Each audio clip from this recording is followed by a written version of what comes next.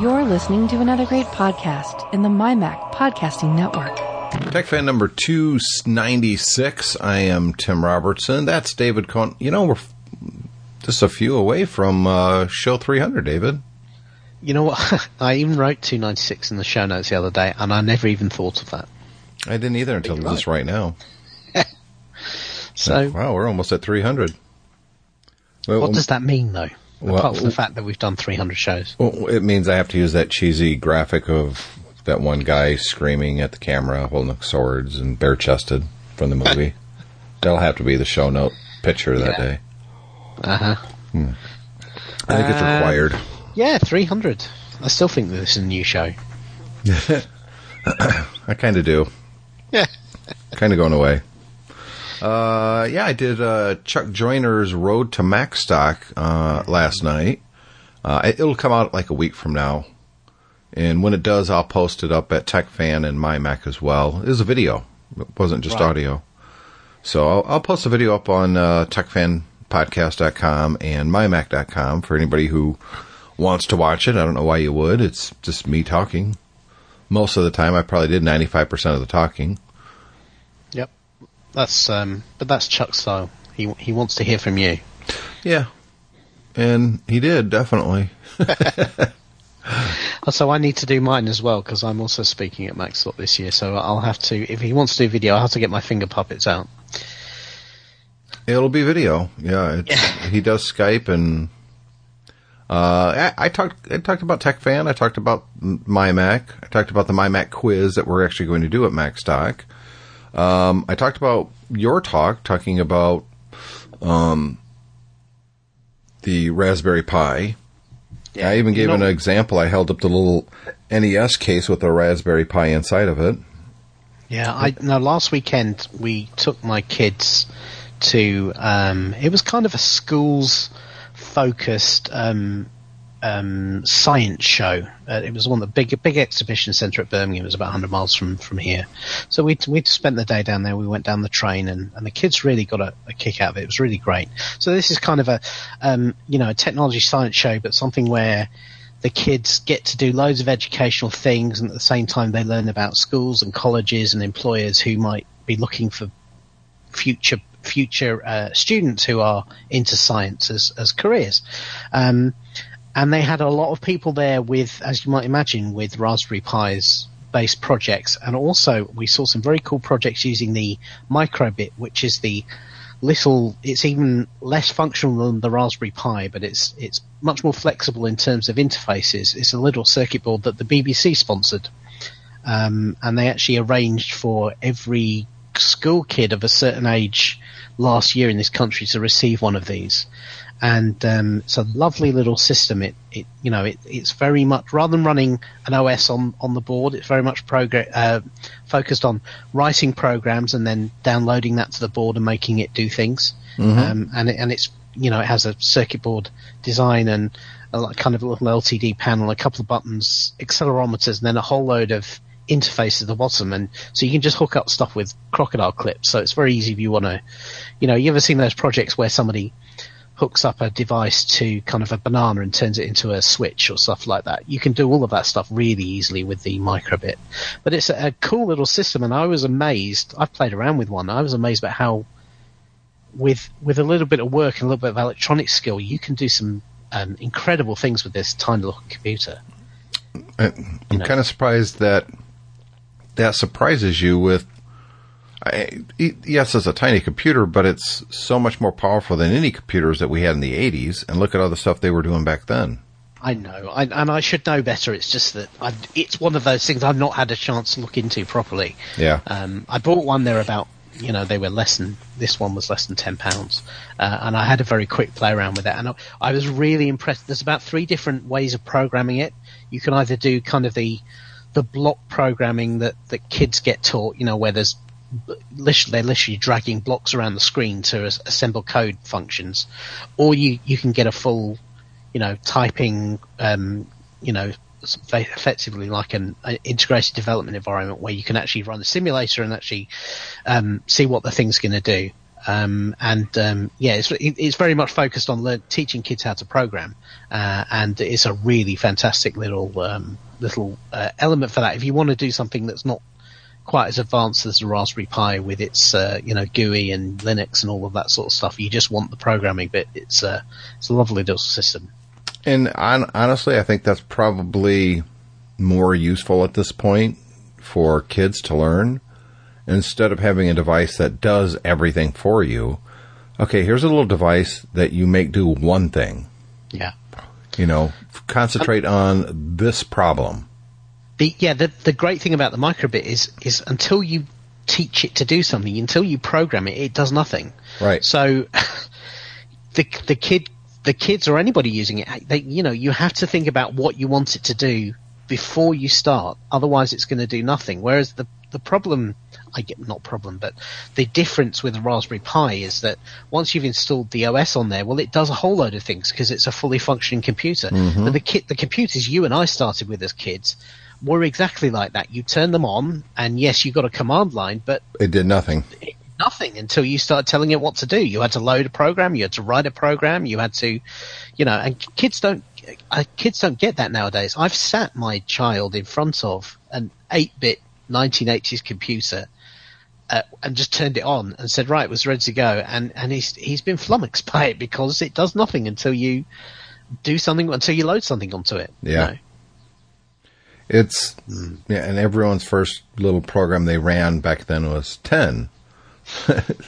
What was it? Hello. Print hello.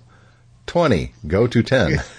If you were really sophisticated, you knew how to put a semicolon on the end of that first line so that it went across the screen as well as down. Mm-hmm. Yep. So your whole screen would just be David Cohen, David Cohen, David Cohen, David Cohen, David Cohen. Yeah. Yep. Or Hello World was the other one, wasn't it? Yes, it was. In fact, Steve Jobs kind of appropriated that for the launch of the Macintosh. Mm-hmm. Yeah. That was the days of computing when I didn't care about computers at all. No? No, I had zero interest. I was intimidated by them. They just, it wasn't my thing at all. The closest I got would be, my video game systems. But I was back then I was into cars. I was into that sort of stuff, sports, playing football, wrestling, getting into fights. I guess to use the cars analogy, if you were into cars, when we were kids, or when we were kind of, growing into the point where we could drive a car, then you went out and you bought a car and it was a fully functioning car. You might mod it, you might change it, you might, but it was a car. Whereas really 8-bit computers and the way the microbit is kind of like cars were in the 1915, 1920s, when if you wanted a car, you had to go out and kind of buy the bits and build it yourself. Mm-hmm. Virtually, before the Model T came along, that's kind of what it was. It was. And that's a very different type of enthusiasm, doing the hands-on stuff. But the thing with the computer is that if you know even if you know a little bit of programming, because that gives you a basis of how computers at a fundamental level operate. Correct. Yeah, it makes it much easier to understand concepts such as files and directories and double clicking on a program to run it. And if you don't have that grounding, and I've seen this with people in my own family and people I've worked with in the past, then you don't get the concepts. You don't. For instance, the classic thing always used to be people not understanding the difference between a double click and a single click with the mouse. Right. Whereas you and I know that double clicking means you're running a program. You're telling the computer to fire out that program and operate it, whereas the single click means that you just want to drag or move the file around. And yet, if you don't understand that to actually what a program is and you actually need to initiate it by double clicking on it, it can be very difficult conceptually to figure out what the difference is between a single and a double click. And you get those people, I call them the click mads, who basically they don't know what a single or double click is, so they put their mouse on it and then just click loads of times and hope the program's going to run. Yep. Clicky. Yeah. They do it on websites. They do it, and then they just close a window and thinking the program's not running. They're like, "Well, I'm getting this message that my machine's out of memory. I don't understand. And they've got 25 programs running. You're like, well, that's right. And then you look at their desktop, and they will have, copies of, like, links to URLs and 4 copies of a file they downloaded off the internet because they clicked it loads of times, and so it downloaded 4 copies of something, and they don't understand. And you can't blame people for that, because I think those things we take for granted, in the kind of the language and the way you interact with a computer, it does have to come from a grounding. And if you've never had that grounding, and you just put in front of it, particularly in schools nowadays where they just sit, they might sit them down and teach them how to use the inside of Word, but they don't understand the fundamentals of files and directories and that sort of thing. It can be difficult. When I got into computers, it was the very beginning of tinkering with your computer. It was a fully functional computer. There was things that was bundled into it, especially if you had a Macintosh like I did. Stuff like, ClarisWorks and, actual programs that you could just launch and draw a picture or type a letter and that sort of thing. And you could plug your printer in and it saw it, or you'd insert the floppy disk and install the thing. But it was about tinkering. It was, I want to make it so when I put something in the garbage can on my Mac, Oscar the Grouch comes out and sings. Yeah. It was experimenting. Hey, what happens if I disable this? Oh, my computer doesn't even start now, so I guess that's important. It was downloading programs that would allow me to get in the code of computers and really just kind of destroy it if I really wanted to. And that doesn't really exist in modern computers and modern technology anymore. It's people wait for somebody else to invent something and then they just use that. So these little single-purpose computers being introduced to school children, I think is invaluable. I think we need more of that. Now, I'm jealous that they're doing that kind of stuff in the UK. They don't do any of that kind of stuff in the US. Nothing. Mm-hmm. In the US, all the curriculums are based around passing tests at the end of the year so you can secure your funding for the next year.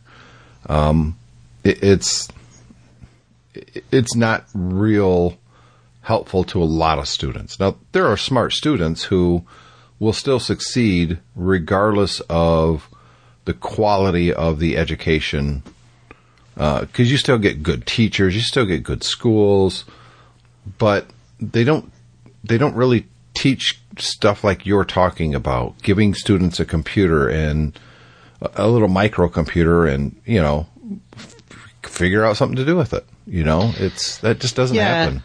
And you're sure as hell not going to see the government buying all these computers to send to every student. I mean, number one, the U.S. is much larger. That would be a huge program. But even at a local district level, the closest you get is, here's your Chromebook that you're going to use for the next 3 years.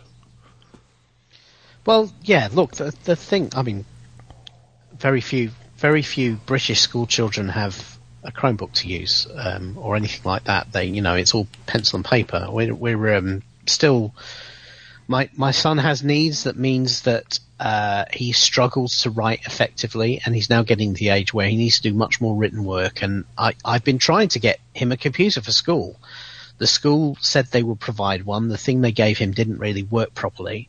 So I said, look, I've got, I'm a tech fan, for God's sake. I said, I've got computers up the wazoo. I've got them piled up everywhere. I will provide him with the computer.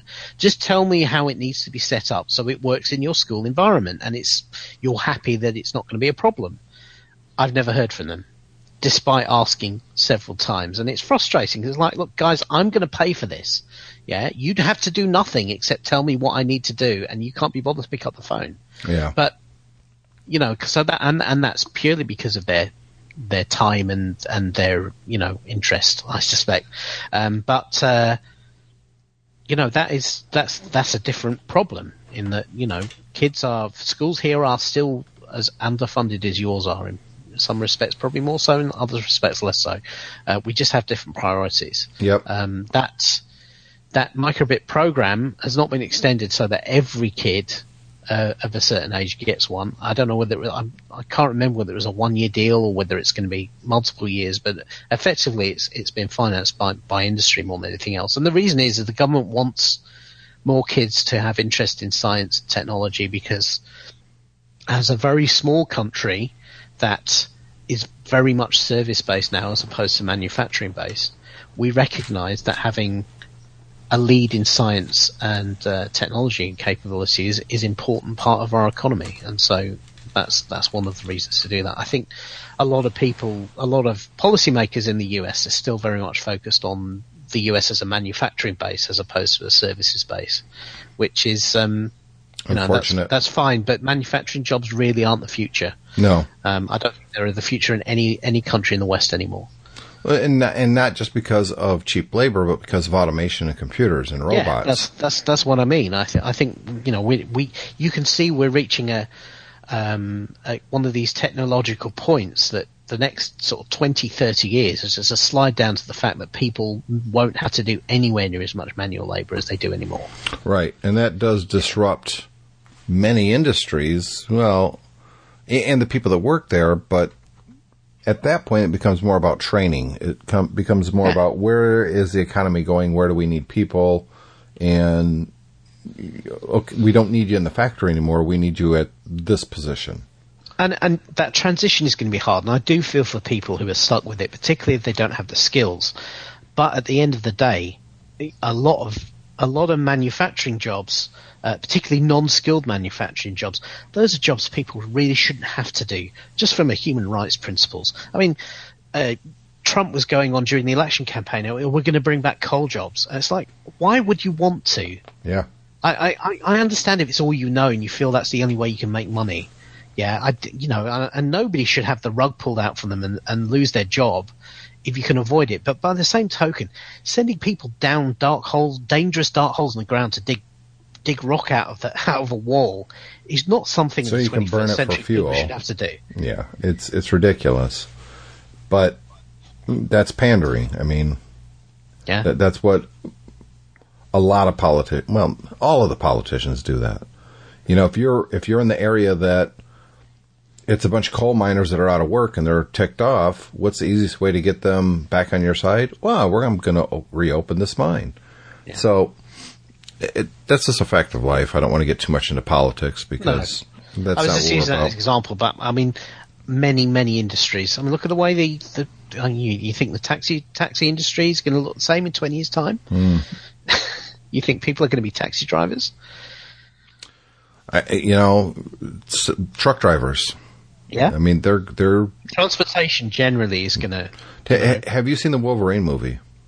What, the new one? Yeah, I have not yet. No, it's really good. It's the best. So I've heard. It's for a superhero movie, I would at this point put it in the top 5. I mean, it's that good.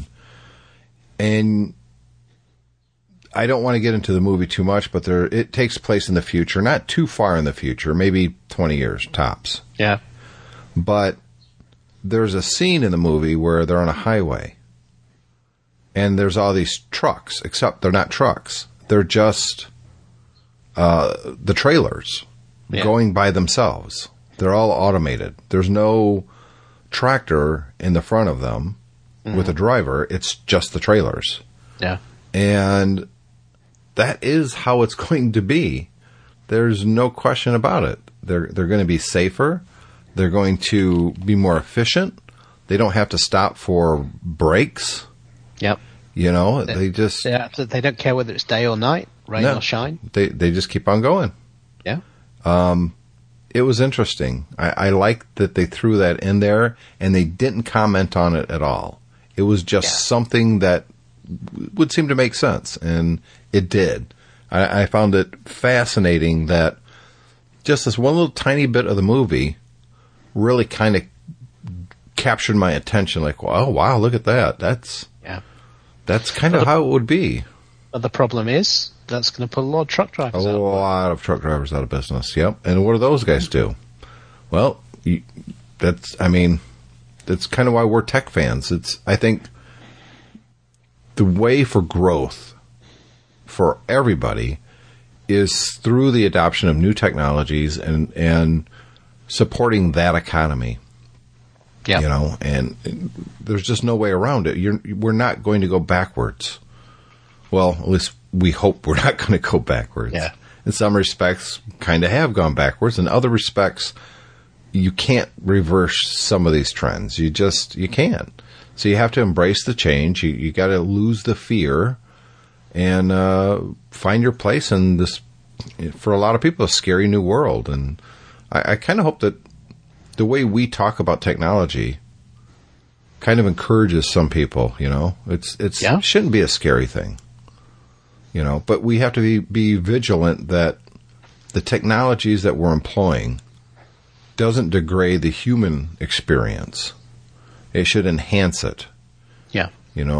I personally think there was a call not too long ago for those who in the robotics industry to kind of get to the point where they kind of have a Hippocratic oath themselves to create AI and things like that will do no harm. And just like doctors. And I kind of agree with that. I kind of think that, you know what? I think that would probably be a very smart thing to do. Yeah, build it in at the bottom. It's almost like, Isaac Asimov was way ahead of his time when he had the 3 laws of robotics that had to be built into every robot. Yep.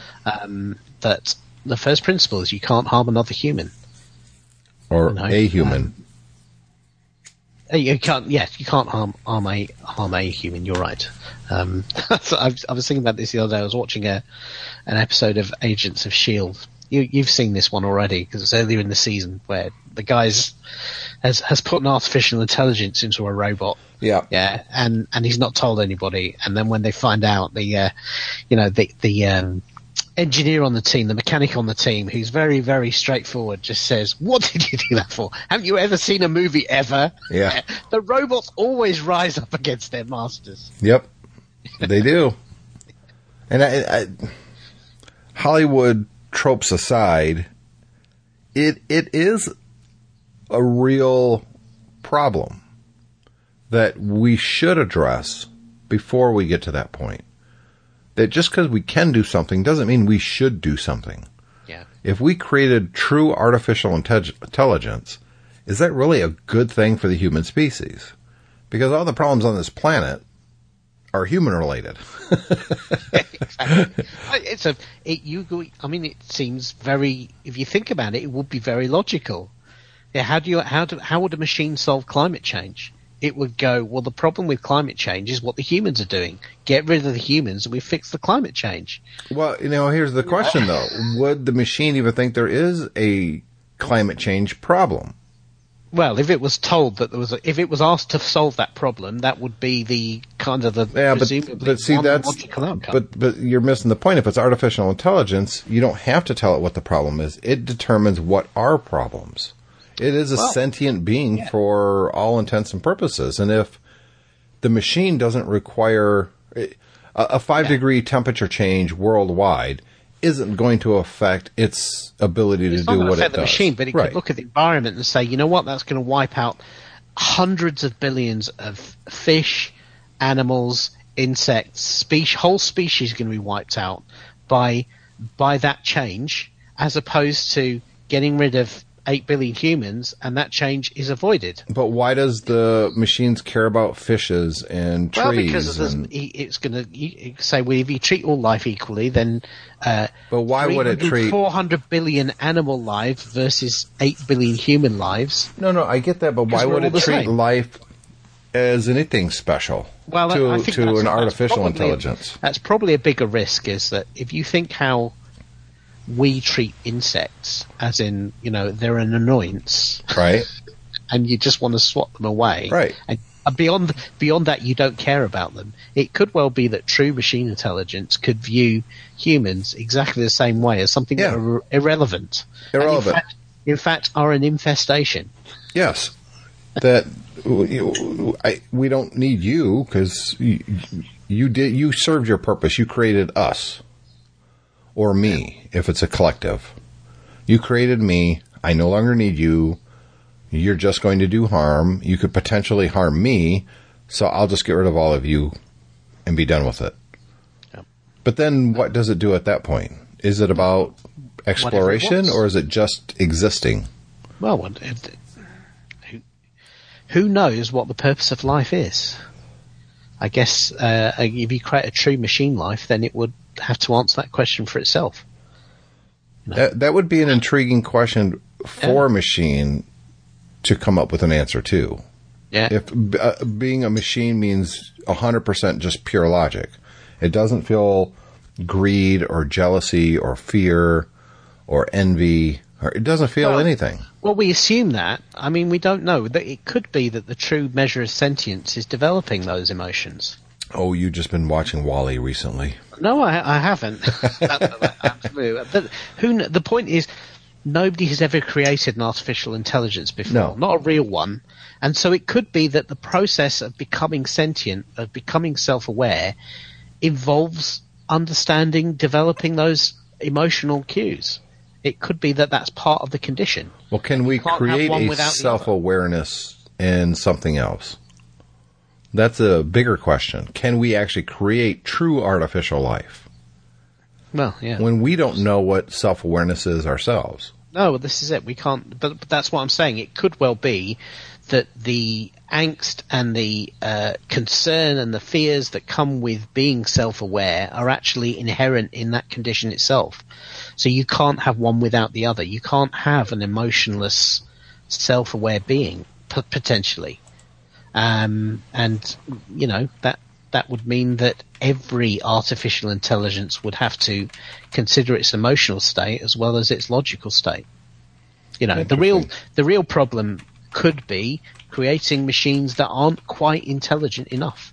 That all they can do is, we've seen this before. You have in a manufacturing plant, you have a robot that is designed to do one thing repetitively, and it'll do that. It could be pulling something apart. It'll do that whether the thing it's pulling apart is a piece of metal it's meant to be recycling or a human that's fallen into the machine. It will just continue to do what it's programmed to do. You would hope that something that's self-aware would be able to see what it's doing and decide whether it wants to do it or not. It could be the more dangerous thing is the thing that's just purely automated and responds to its environment based on a set of programming that doesn't cater to the fact that it might be about to do something that, from some sort of moral perspective, isn't right. I wonder what the best books on this type of subject are. And obviously I'm talking about fiction. Yeah. Because most of them kind of fall into, well, the robots get intelligent and they decide to wipe the humans out. You know what I mean? It's like, how about something a little deeper than that? Well, I think one of the great, I mentioned Asimov before. I do look to some of the greatest fiction writers of this in terms of this sort of genre. People who thought about what they were saying rather than just did it. I mean, you know, the Terminator movie, for instance, is not a treatise on the potential for artificial intelligence. It purely uses that as set dressing for you versus the monster. Well, the same thing with The Matrix. Well, even The Matrix, really. I mean, I don't think there's again, it's a set. Right. It's just creating an environment where that's what I'm saying. It's you versus them. Yeah, whereas something like 2001, for instance, Space Odyssey, in fact, tried to address some of these ideas in a way. The reason that Hal kills people in that movie is because he's been given conflicting information by humans, and his resolution to the conflict is to eliminate the human problem. He's been told, for anyone who's not seen 2001, they're on a space mission to Jupiter. He's been told about an alien artifact that was found on the moon that the astronauts don't know about, and he's been told that the success of the mission is above everything else because it's so important to find out about this alien artifact.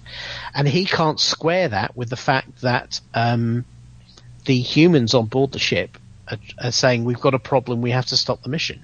And so his only logical outcome to that is to eliminate the humans so he can complete the mission. And, you know, he's always sorry about it. And yet he does it. And, of course, then that is the setup for the human versus the computer again. Right. You know. The other one was, it was a terrible adaptation. But the movie I, Robot, which was based on an Asimov story. Yeah. But that also had a situation where a robot had committed a human murder. It was meant to be impossible by the laws of robotics. And yet it turned out the reason the robot had committed the murder was to, for the greater good of humankind, because of a situation that was developing, and had actually been ordered to by the human to commit what looked like a murder. Deep stuff. Yep. Let's take a quick break. David and I will be right back. Everybody, please stand by. And, we'll be right back. And welcome everyone back to the MyMac.com podcast. All right, so let's carry on. But I'm still laughing about something that happened just before we started recording, and we're going to talk about that right now. I don't know if you heard, Guy, but Sal Seguin. Did you know that? Yeah, I heard that. He's leaving Apple. It's a tragedy for everybody.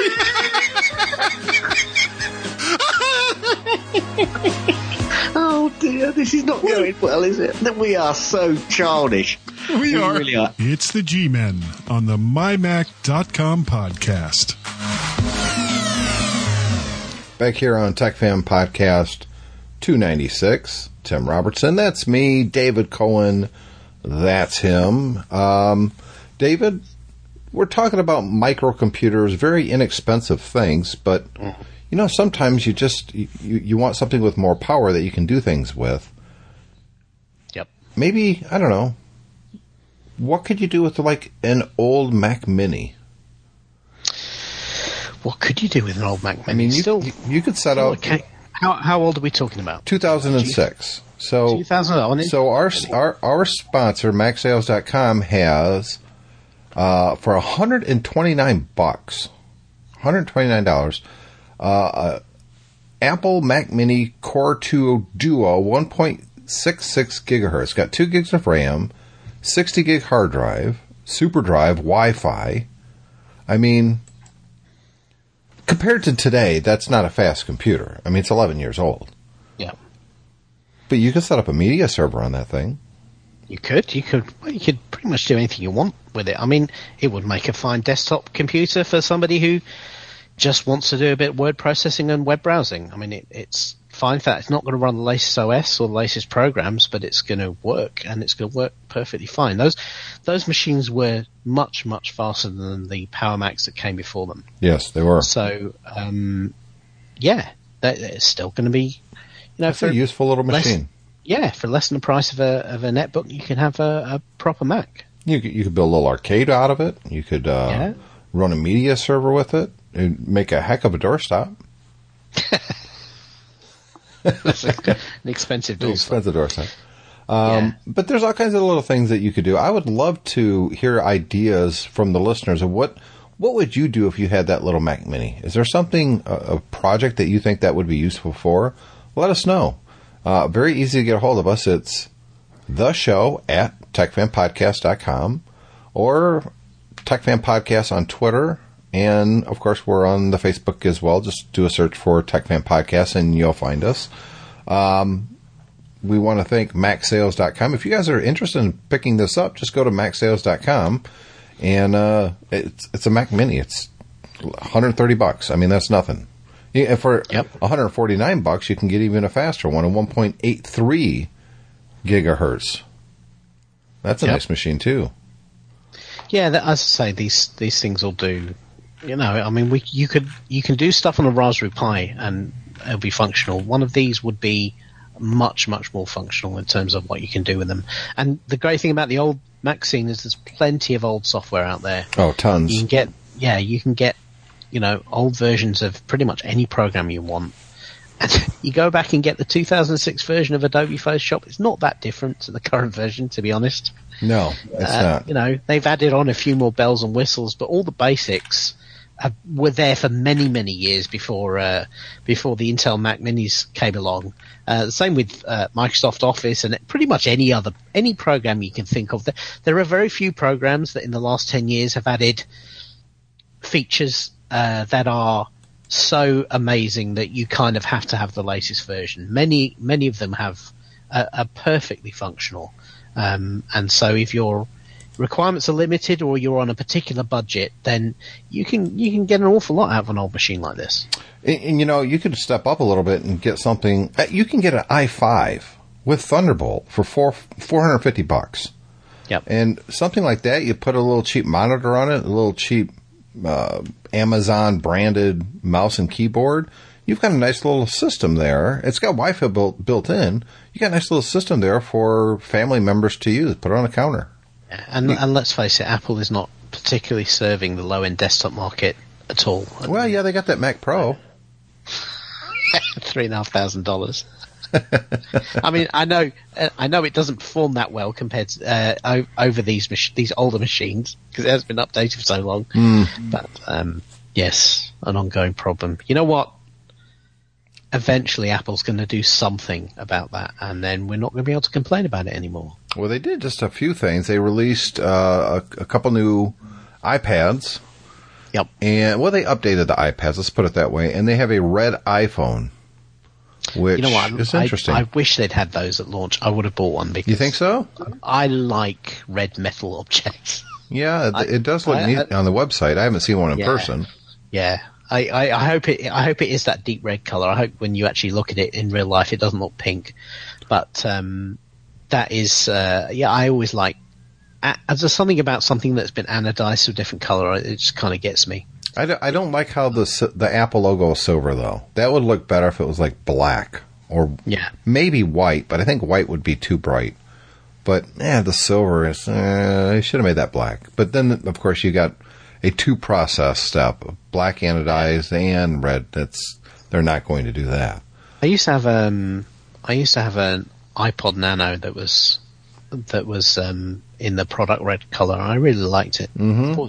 Yeah, I remember seeing those at the time, and I wanted one, but I had just bought another iPod, actually, and I couldn't justify, buying the red one because I thought it was cool looking. Didn't they have a Beatles one too?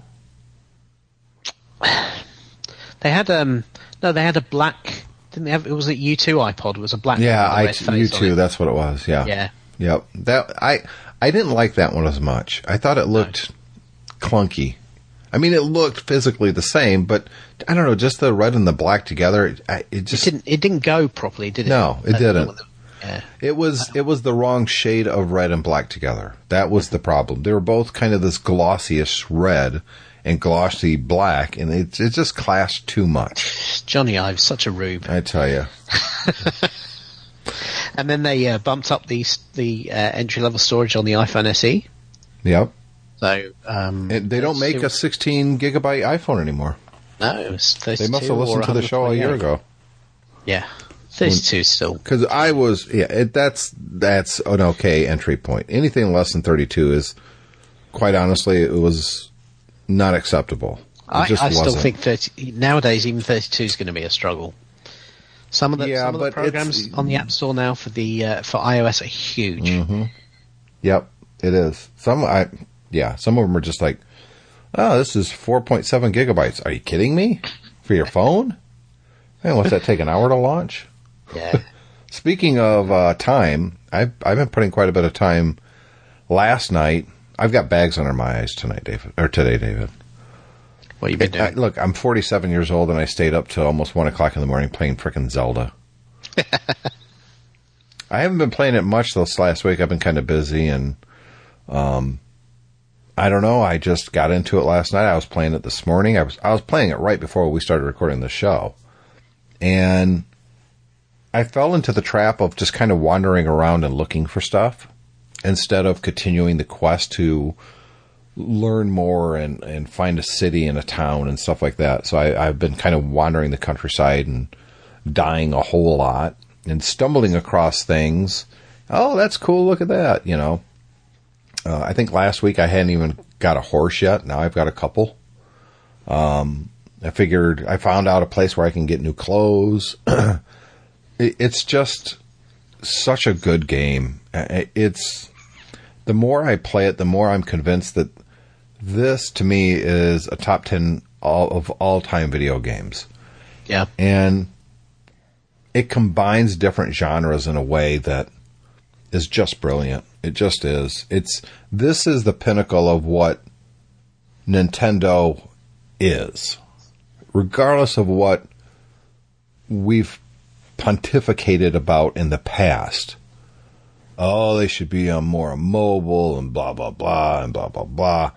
This is the pinnacle of what Nintendo is as a company. It's about the game.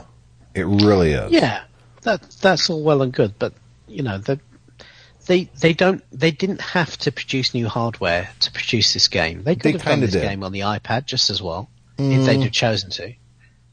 I think there's still a debate to be had about whether the combination of making their own hardware and then making their own vertical games just for their platform is ultimately going to be a successful long-term strategy for them over doing something else.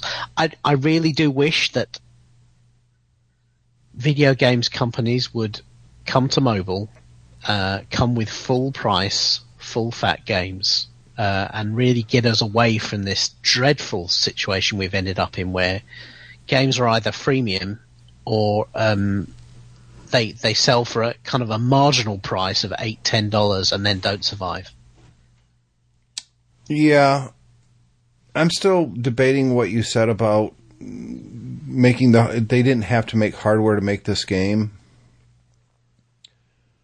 I don't think this game would be successful on an iPad. Well, because of the touchscreen? Yeah. There's just... And I don't mean because I'm just an old school kind of guy and I don't get it. I get it more than probably most people do when it comes to iOS and touchscreens. Some types of games simply work better with physical buttons. They just do. And having on-screen controls detracts from the experience of immersion. When you got to move your finger over the bad guy on the screen, it does pull away from that suspension of disbelief in some situations. Okay, and I don't think that this game would be as good. I think it would be successful, but I don't think it would be as good.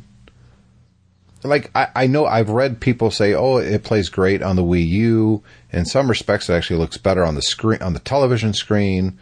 But that Wii U controller that you have to use is just, it's bulky, it's bubbly, it doesn't feel great in your hand compared to the Nintendo Switch.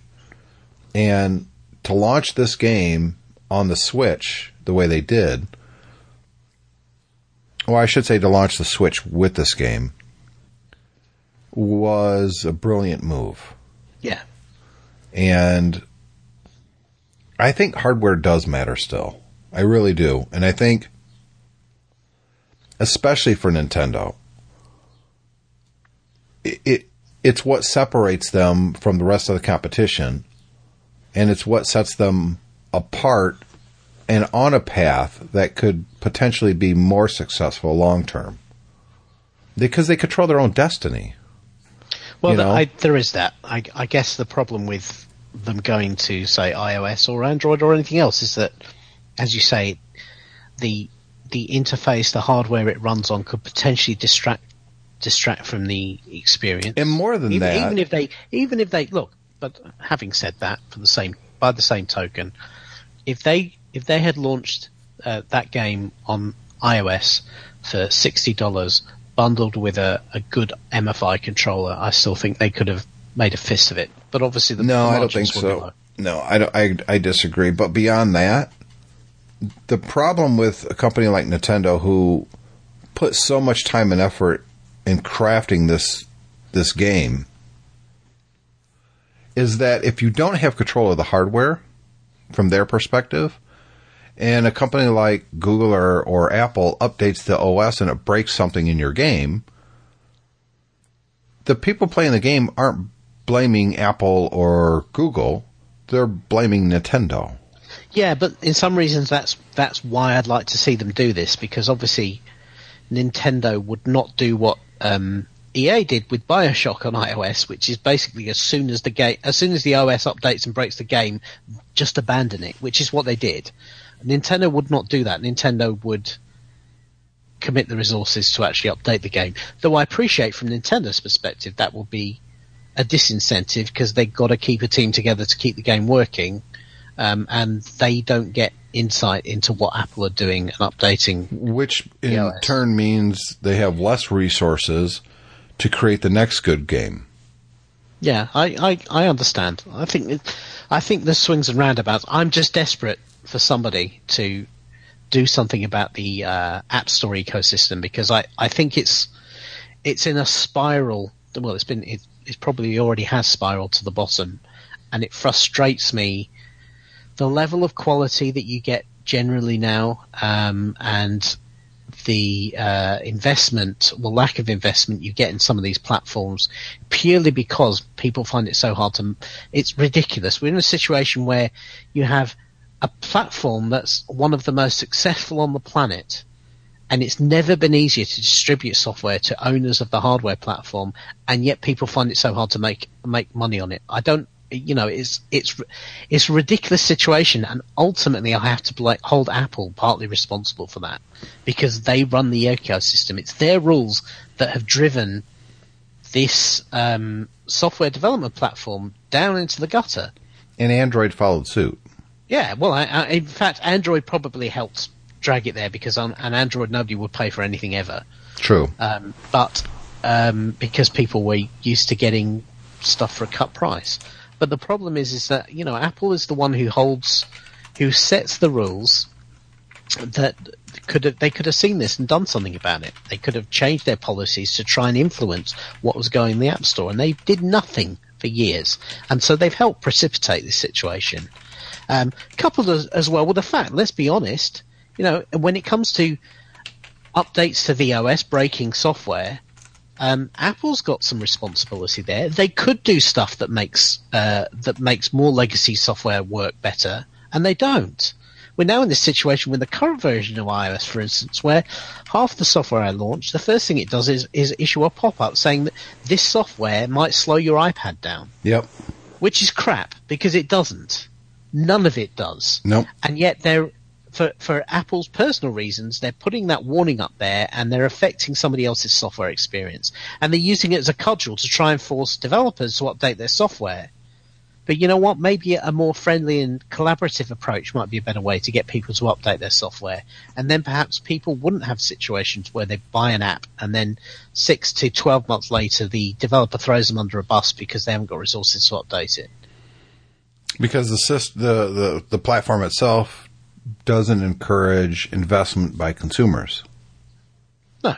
And not only that, the platform itself discourages, basically it sets developers up for, well, here you've got a long overhead here. Yeah.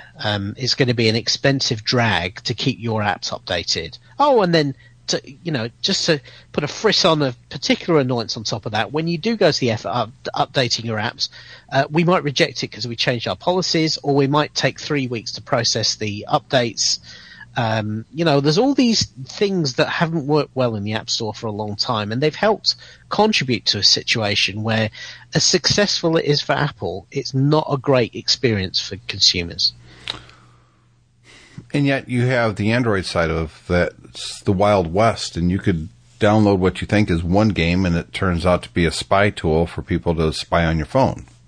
Yeah, but you know what? The App Store's the iOS App Store's not a million miles away from that now. You search for any particular title. Yeah. Well, Apple has started to address that, though. In the App Store is so broken.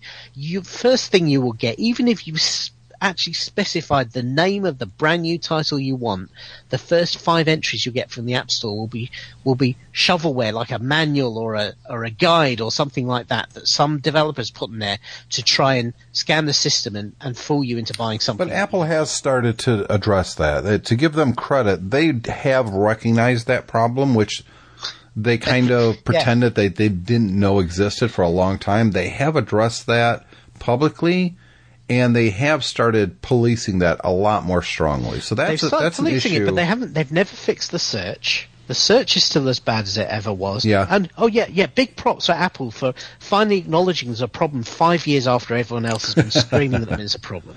That's true. Yeah, I'm sorry. I can't say that you're wrong there. The road. You can say what you want, but you've got to actually deliver. Yeah. Well, I think they are trying. And, trying. I think some of the bigger issues is, as big as we like to think of Apple, is this all-seeing company. I still think that it took them 4 years to really come to grips of the power and the depth of iOS and that store.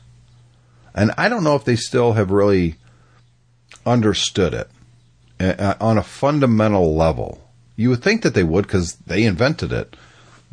But in some respects, it's been kind of a Frankenstein monster for Apple. It's been more wildly successful than they could have ever hoped for. And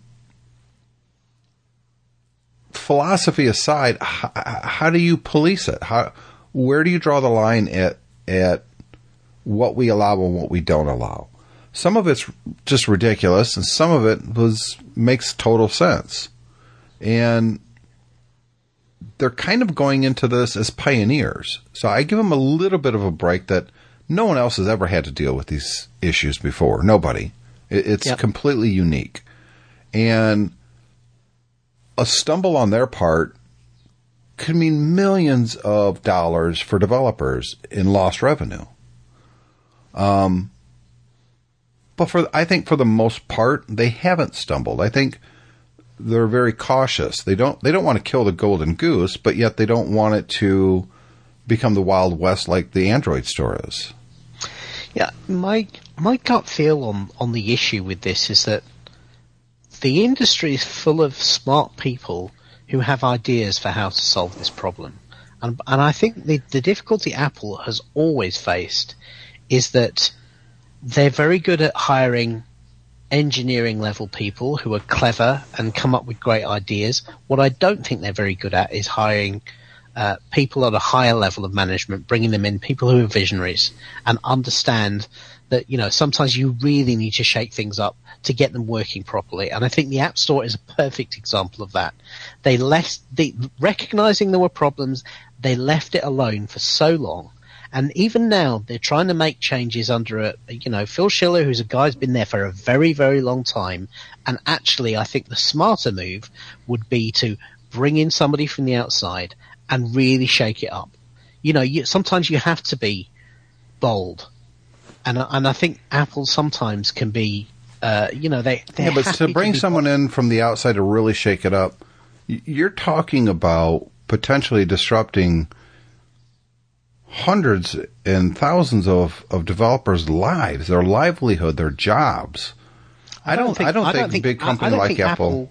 I don't think Apple considers that a problem. Oh, I do. I do. I think you're wrong. Happy with every OS release to change policies and procedures and technologies that disrupt development. But that's quite different than what you just described, that they need to have someone come in and do. And I think Apple is, going back to what I said, they don't want to kill that golden goose. No, I completely disagree. I think when you've got something like App Store search that is so fundamentally broken, you need to have somebody come in and say, in the 21st century, when you're competing with, or when we have technologies that exist like Google and what have you, it is completely and utterly unacceptable, whatever the technical reason, for you to say we can't fix App Store search. Yeah, but see, you could say that same thing about Google. Google's broken then, because I'm looking for one thing, and if it's on the first page, great, but a lot of times, unless I'm very, very specific, it's just junk, and it's ads at the top, and it's search optimization companies gaming the system. Well, I think the problem with Google is a different problem. With Google, it's not that the technology doesn't work. It's just that their priority is not our priority. Their priority is getting ads in front of you. Their priority is not necessarily getting the best search result in front of you. But Apple's definitely should be, And what Apple is prepared to do is basically have a search that is fundamentally broken. I had this a couple of weeks ago. There was a piece of software that had been out for a couple of weeks, and I went to my iPad and I typed the actual name of the program into the search bar, and it did not come up. That's an issue. The only way I could find that piece of software was to search for it on Google, and then find an iTunes link on Google and then click to it, so it took me directly to it in the iTunes store. That was the only way I could get that piece of software. Now, I'm sorry, that's fundamentally broken. Yeah. It's hard to argue that. It's nothing to do with optimization or people gaming or anything. It's basically just a bad search system. And I strongly suspect the reason it's like that is because the App Store is built on technology from 8 years ago. And the constant refrain from inside Apple, from Apple engineering, is we can't change it. We can't change it. It's built on this thing. We can't migrate away.